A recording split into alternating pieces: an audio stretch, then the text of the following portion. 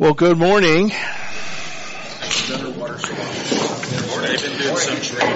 Thank you for joining us for another never-ending gospel lesson. It's Gospel Infinity, yes. Is that really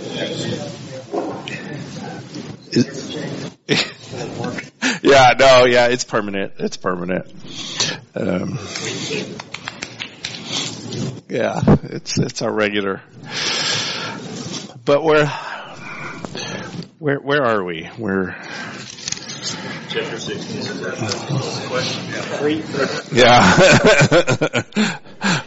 We're 14. So how far do we have? To 16. So somewhere around the end of school. Yeah, somewhere late 24.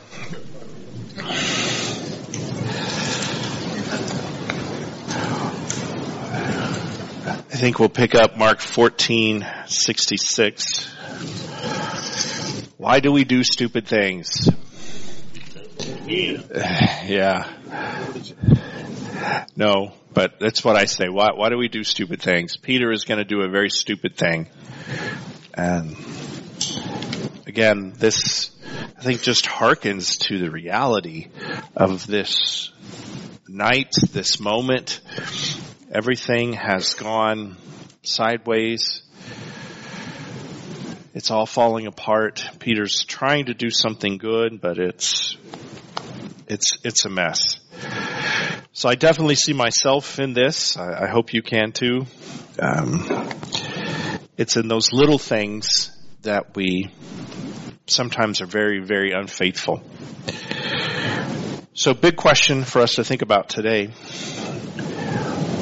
How do you honestly react when God doesn't do what you expect or want or even need?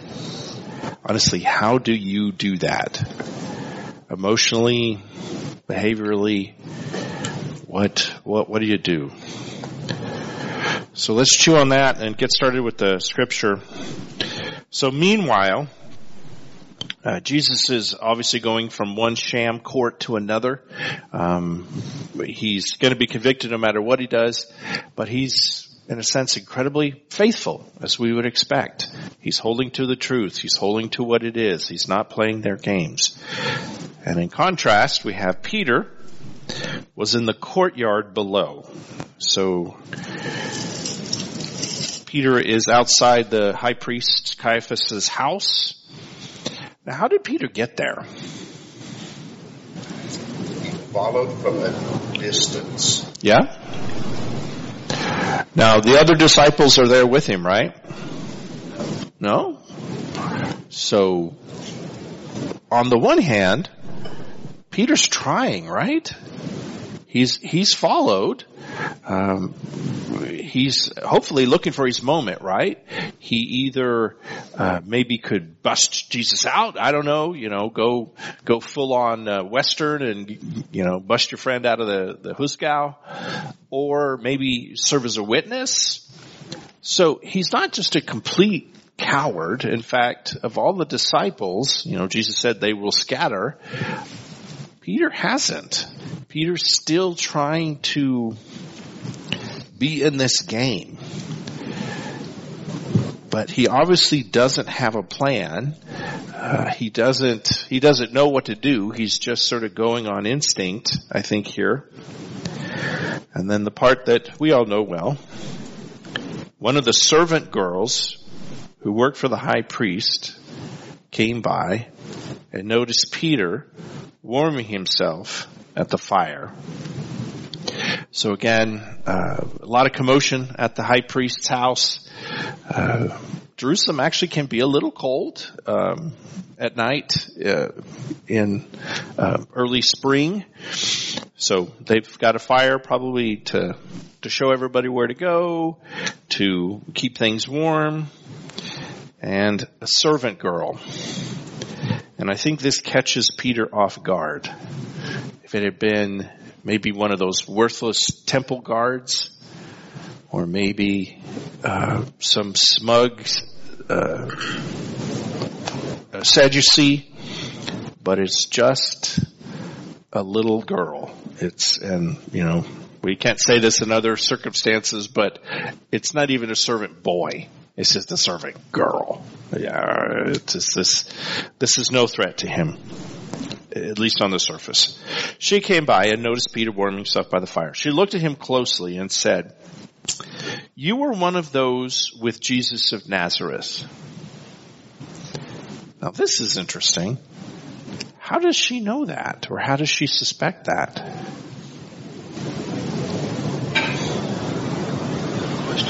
Yeah.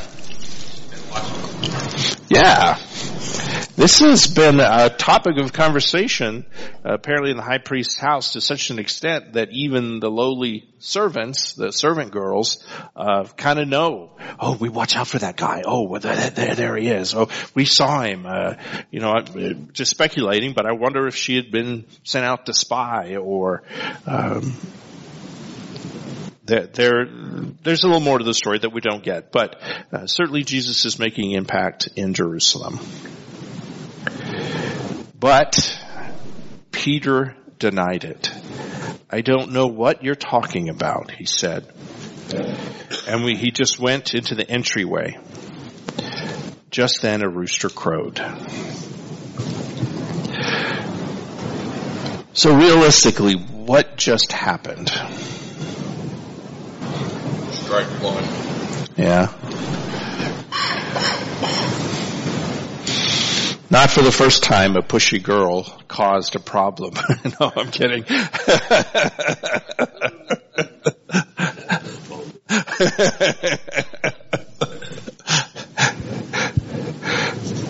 But, go ahead. One of the things is, even though she's a servant girl, she is a woman. And at that time, women didn't have much prestige for her to be calling out Peter. Yeah. And it's, I think, literally one of those things like a movie where you're trying to hide, right? And then the kid noticed you and said, because presumably if the fire is there, who else is there? Yeah, guards, other people that are, really not paying attention to you. And this girl's like, "Hey, aren't you guys from the poster?" No, I don't know what you're talking about. I mean, shh, go away, kid. What do you do? So what would have happened if Peter said, "Absolutely, I'm his number one disciple"? Arrested Jesus. Yeah. He'd been arrested, drug in there. So obviously he doesn't want that.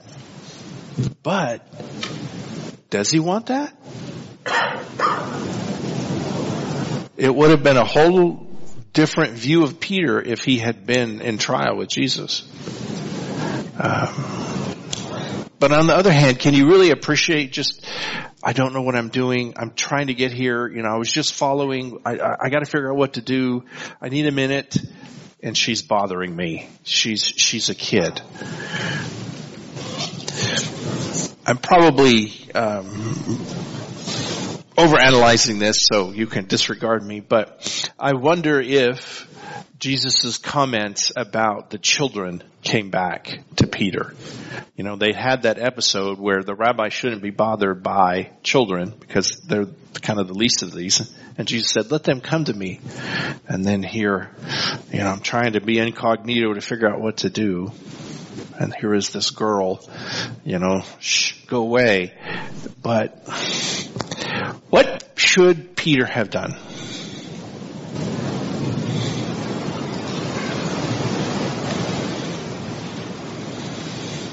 He should have complained, but then he wouldn't be there to go tell everybody else. Yeah. I mean, this is hard, and I really want us never to view this as just reading a script. This is not just, Anyway.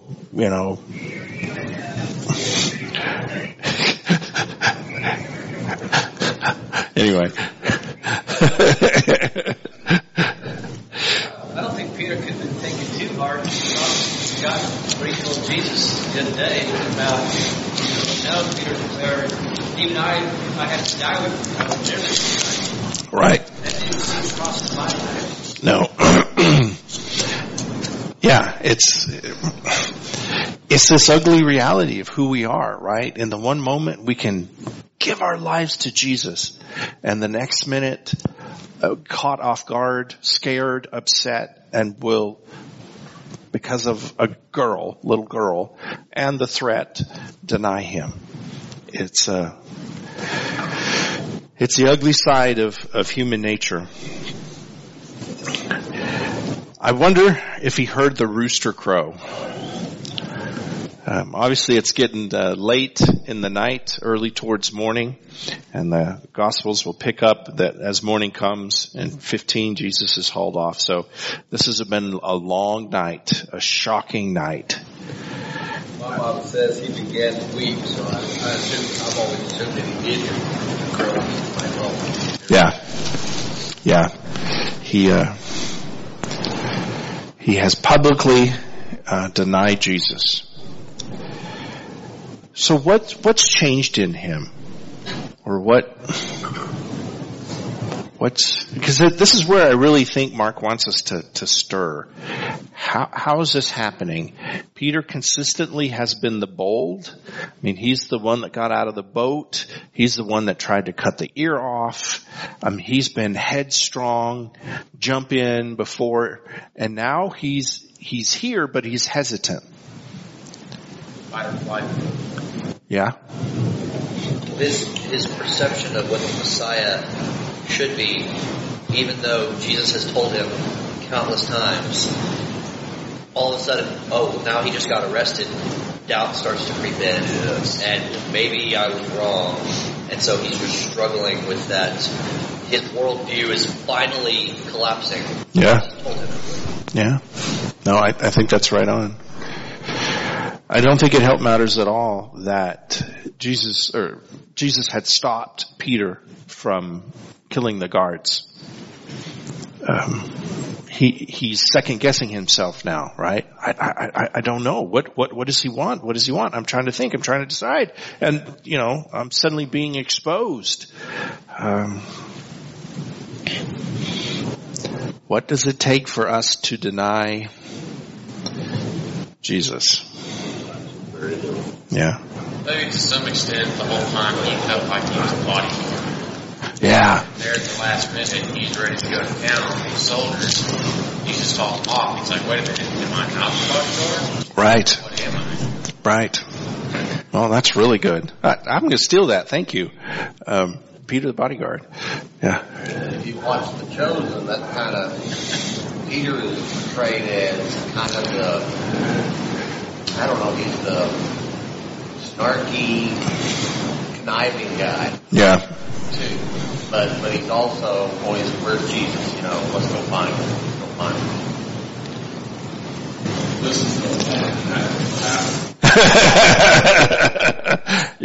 Next time I preach a sermon, that's the title I'm using.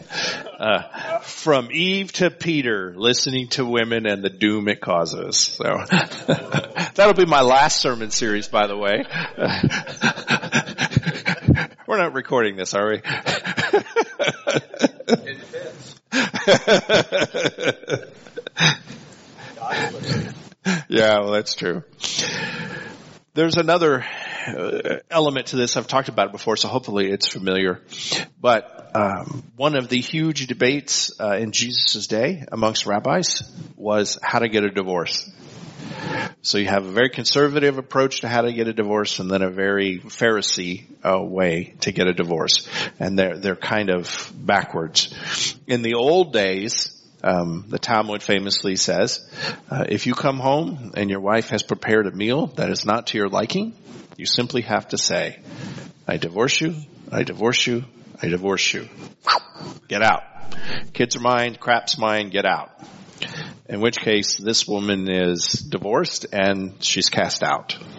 So this really shows kind of, it wasn't great for the ladies. The Pharisees, on their hand, think, oh no, we can't do that. It's wrong. she has to have a get. A get is a certificate of divorce, in which case she's allowed to get married. So this debate goes back and forth. What do you have to do? What do you have to do?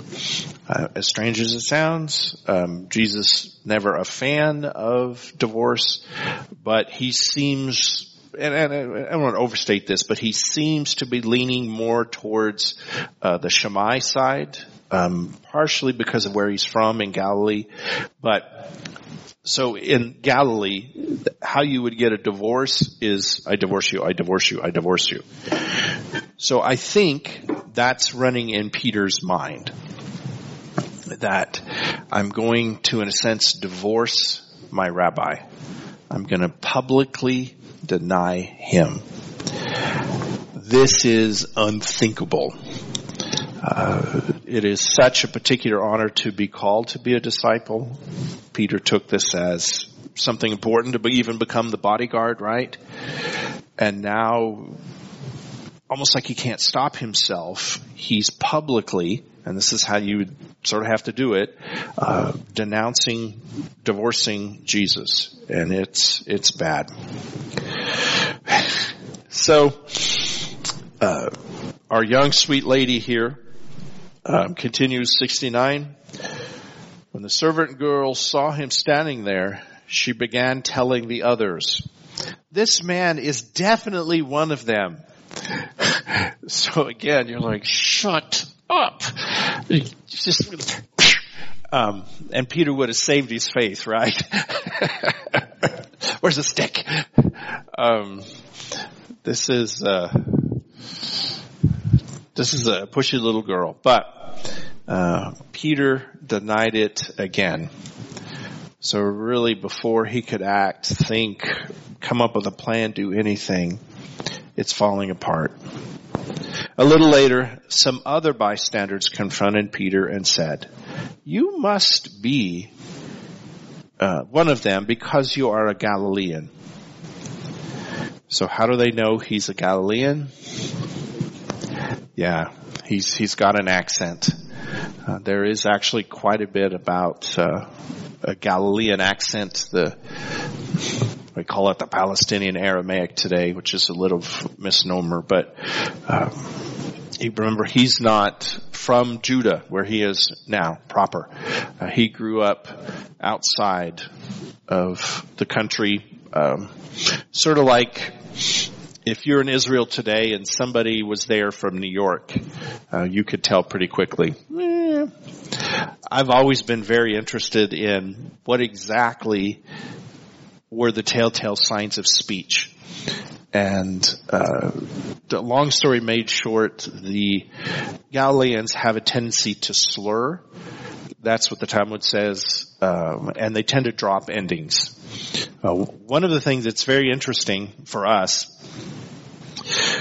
when they actually refer to Jesus in the Talmud, when they talk about the name Yeshua from Galilee, they always say Yeshu, which is interesting for us, right? Because that very well could have been what Jesus went by.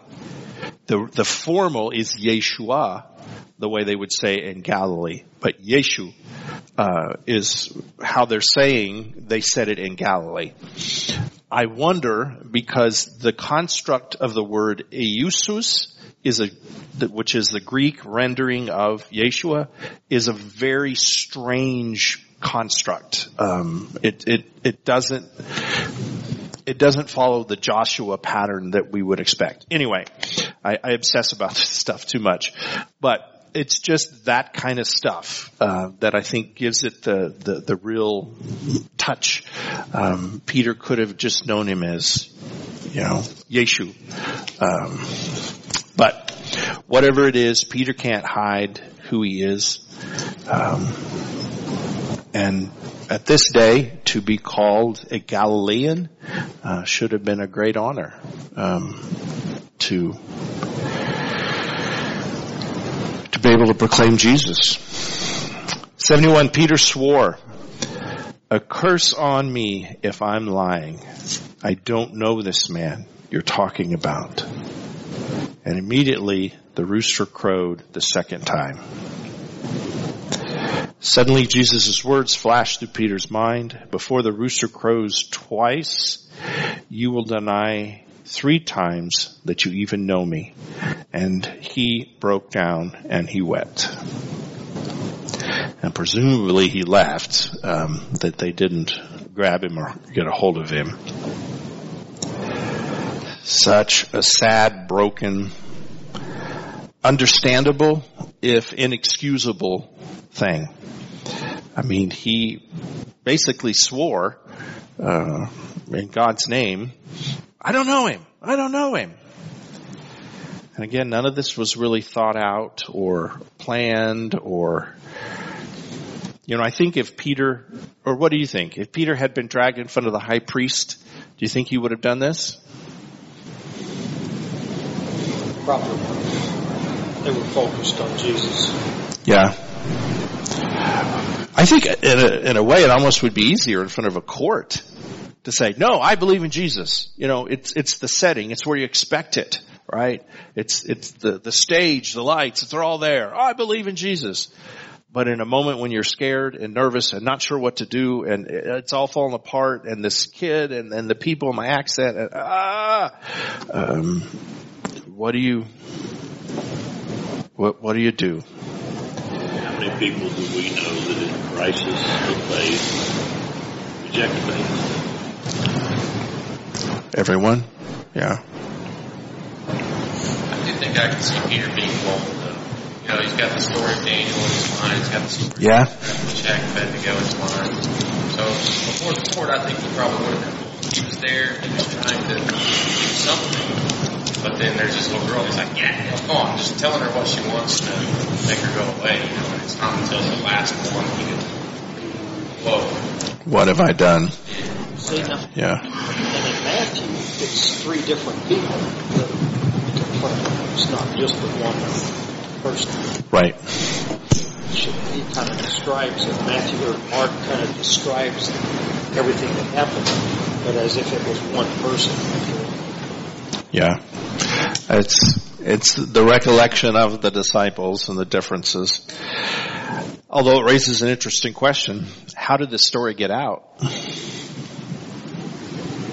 Little girl won't keep her mouth shut. Yeah, no, you're exactly right. She's on Facebook. And tonight, I think so. I think Peter had to spill the beans about this. Everybody went every which way, and they're like, Peter, what did you do? So there's a great degree of honesty that Peter is willing to admit. His lowest point, he publicly denied Jesus in front of a crowd of people around a fire. Not that it would have changed the world I shouldn't say that, but it didn't seem like a scenario where it would make much difference. But he got caught up in it. So I think Jesus' warning to us, it doesn't take but a few minutes for you all to deny me. I think 2 things. If you've ever had a scenario where God has not done what you think you desperately need Him to do, we're in danger of this. And I think it's a great story to hold on to. You pray for somebody to get better. They don't. You pray for God to take away a thorn in your side. He doesn't. Your greatest fear comes to pass. All these scenarios. It's at that moment we have to remember He's not just our friend. He's not just our Savior. He's not just our Rabbi. He's our God. And He knows what needs to happen. And we have to stay faithful. And I say this after, not a insignificant amount of struggle with myself with this issue. You've got to follow. You've got to believe. And on the one hand, do the best that you can to be honest in all situations. But if you do mess up, give yourself a little grace, because God certainly gives Peter grace. I can't not find an example, and certainly I haven't read it all, but a disciple rejecting a rabbi and never being taken back. So this may have been a new thing when Jesus later will restore Peter. And you guys know the story, right? Will you feed my sheep? Will you feed my sheep? So he undoes the divorce. Peter was a good guy. He was a faithful guy. But he's like us. I mean, it also shows Peter though too. Sure. Yep, like we all are. I like to think Jesus was, to some, maybe a greater degree, protecting his disciples too. That psychologically, or whatever he was telling them, or whatever he was influencing them, that they were staying out of the picture because they were the future. They were gone with him. They'd all marched in and said, "Me too." What would have happened? Yeah. Waited for the next Messiah. Well, yeah.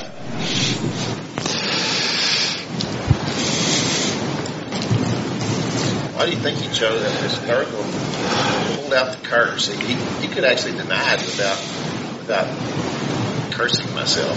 Yeah, but but it had so much more emphasis. It's so much more belief. Yeah. And honestly, forgive me, but we read a curse upon me. It's like I say, well, good morning.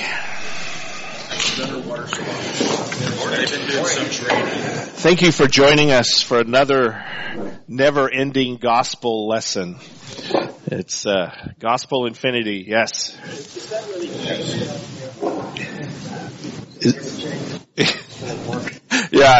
it's permanent. It's permanent.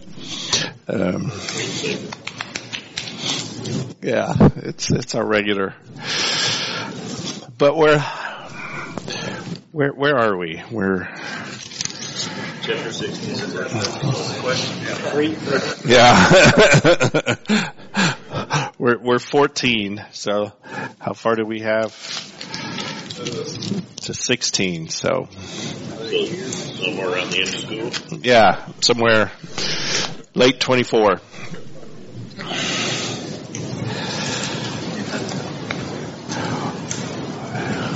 I think we'll pick up Mark 14:66. Why do we do stupid things? Yeah. No, but that's what I say. Why do we do stupid things? Peter is going to do a very stupid thing. And again, this, I think, just harkens to the reality of this night, this moment. Everything has gone sideways. It's all falling apart. Peter's trying to do something good, but it's a mess. So I definitely see myself in this. I hope you can too.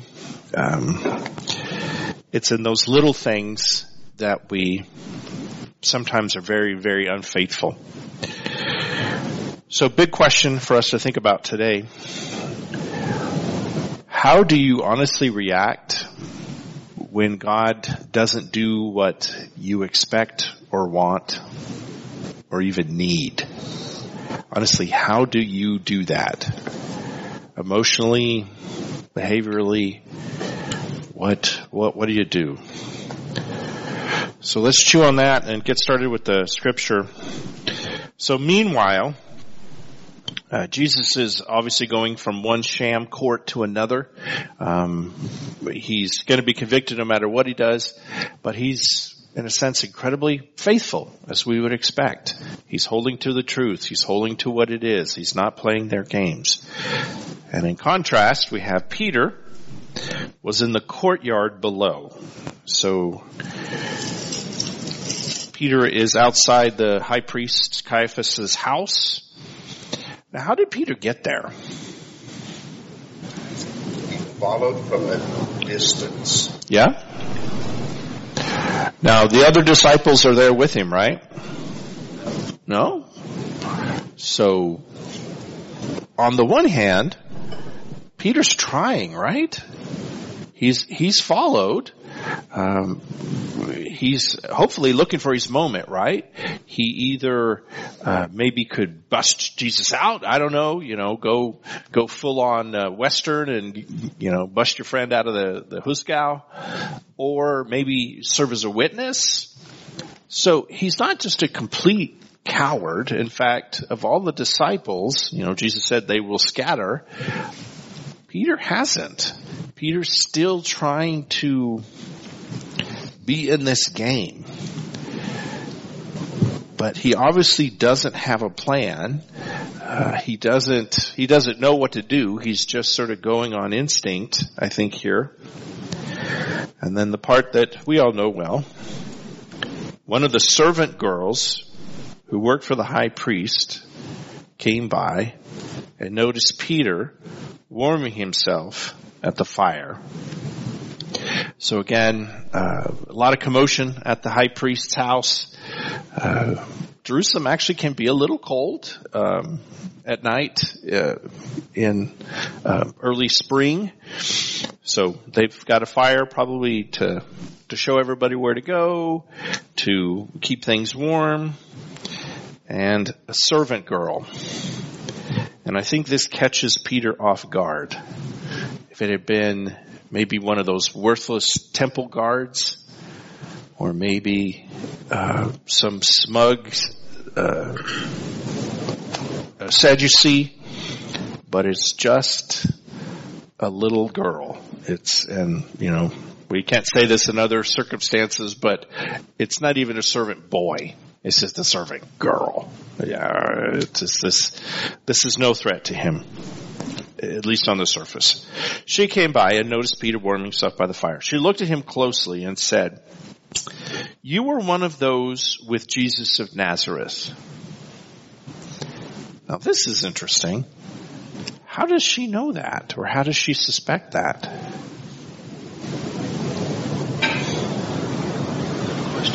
Yeah. Yeah. This has been a topic of conversation, apparently in the high priest's house, to such an extent that even the lowly servants, the servant girls, kind of know. Oh, we watch out for that guy. Oh, well, there he is. Oh, we saw him. Just speculating, but I wonder if she had been sent out to spy, or there's a little more to the story that we don't get. But certainly Jesus is making impact in Jerusalem. But Peter denied it. "I don't know what you're talking about," he said. And he just went into the entryway. Just then a rooster crowed. So realistically, what just happened?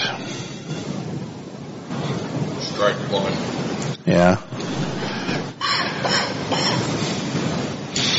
Not for the first time a pushy girl caused a problem.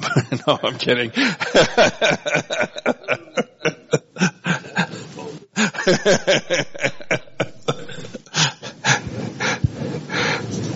But, go ahead. One of the things is, even though she's a servant girl, she is a woman. And at that time, women didn't have much prestige for her to be falling out with Peter. Yeah. And it's, I think, literally one of those things like a movie where you're trying to hide, right? And then the kid noticed you and said, because presumably if the fire is there, who else is there? Yeah, guards, other people that are, really not paying attention to you. And this girl's like, "Hey, aren't you guys from the poster?" No, I don't know what you're talking about. I mean, shh, go away, kid. What do you do? So, what would have happened if Peter said, "Absolutely, I'm his number one disciple"? Stand there with Jesus. Yeah. He'd been arrested, drug in there. So obviously he doesn't want that. But does he want that? It would have been a whole different view of Peter if he had been in trial with Jesus. But on the other hand, can you really appreciate just, I don't know what I'm doing. I'm trying to get here. I was just following. I got to figure out what to do. I need a minute. And she's bothering me. She's a kid. I'm probably overanalyzing this, so you can disregard me, but I wonder if Jesus' comments about the children came back to Peter. They had that episode where the rabbi shouldn't be bothered by children because they're kind of the least of these. And Jesus said, let them come to me. And then here, I'm trying to be incognito to figure out what to do. And here is this girl, shh, go away. But what should Peter have done?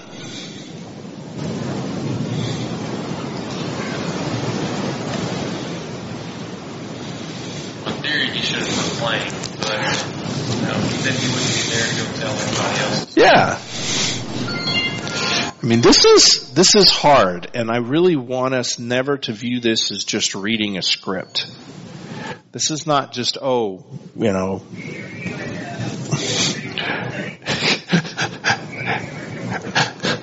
I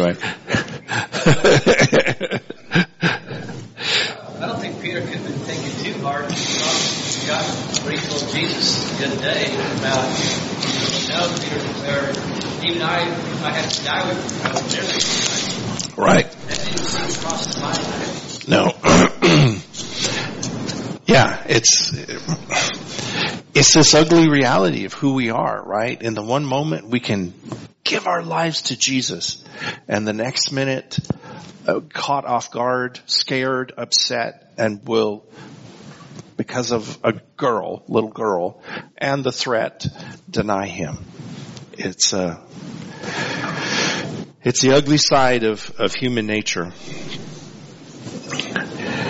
I wonder if he heard the rooster crow.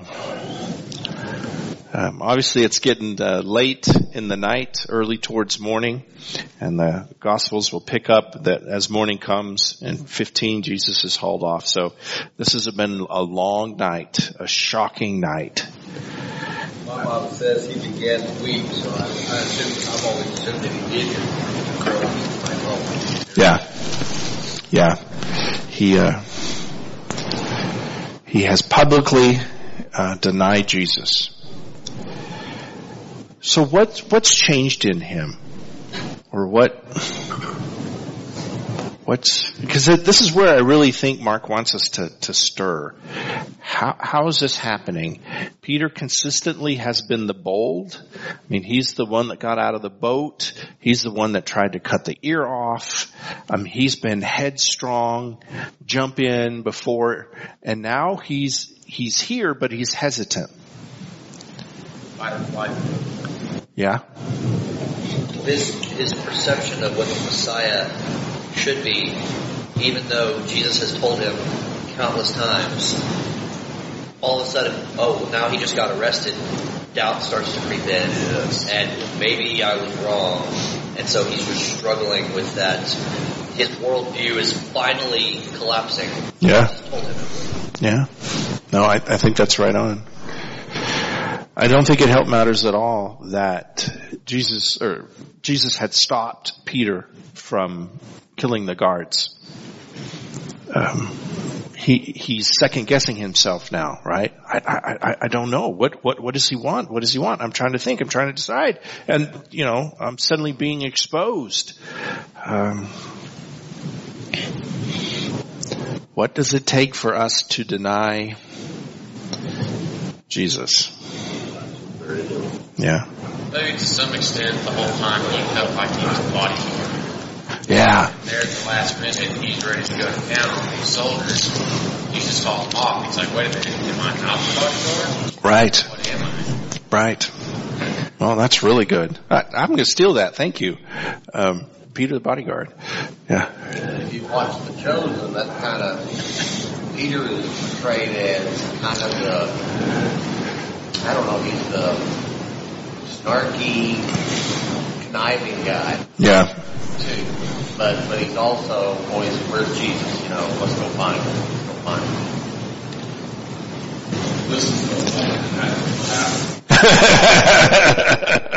You know, next time I preach a sermon, that's the title I'm using.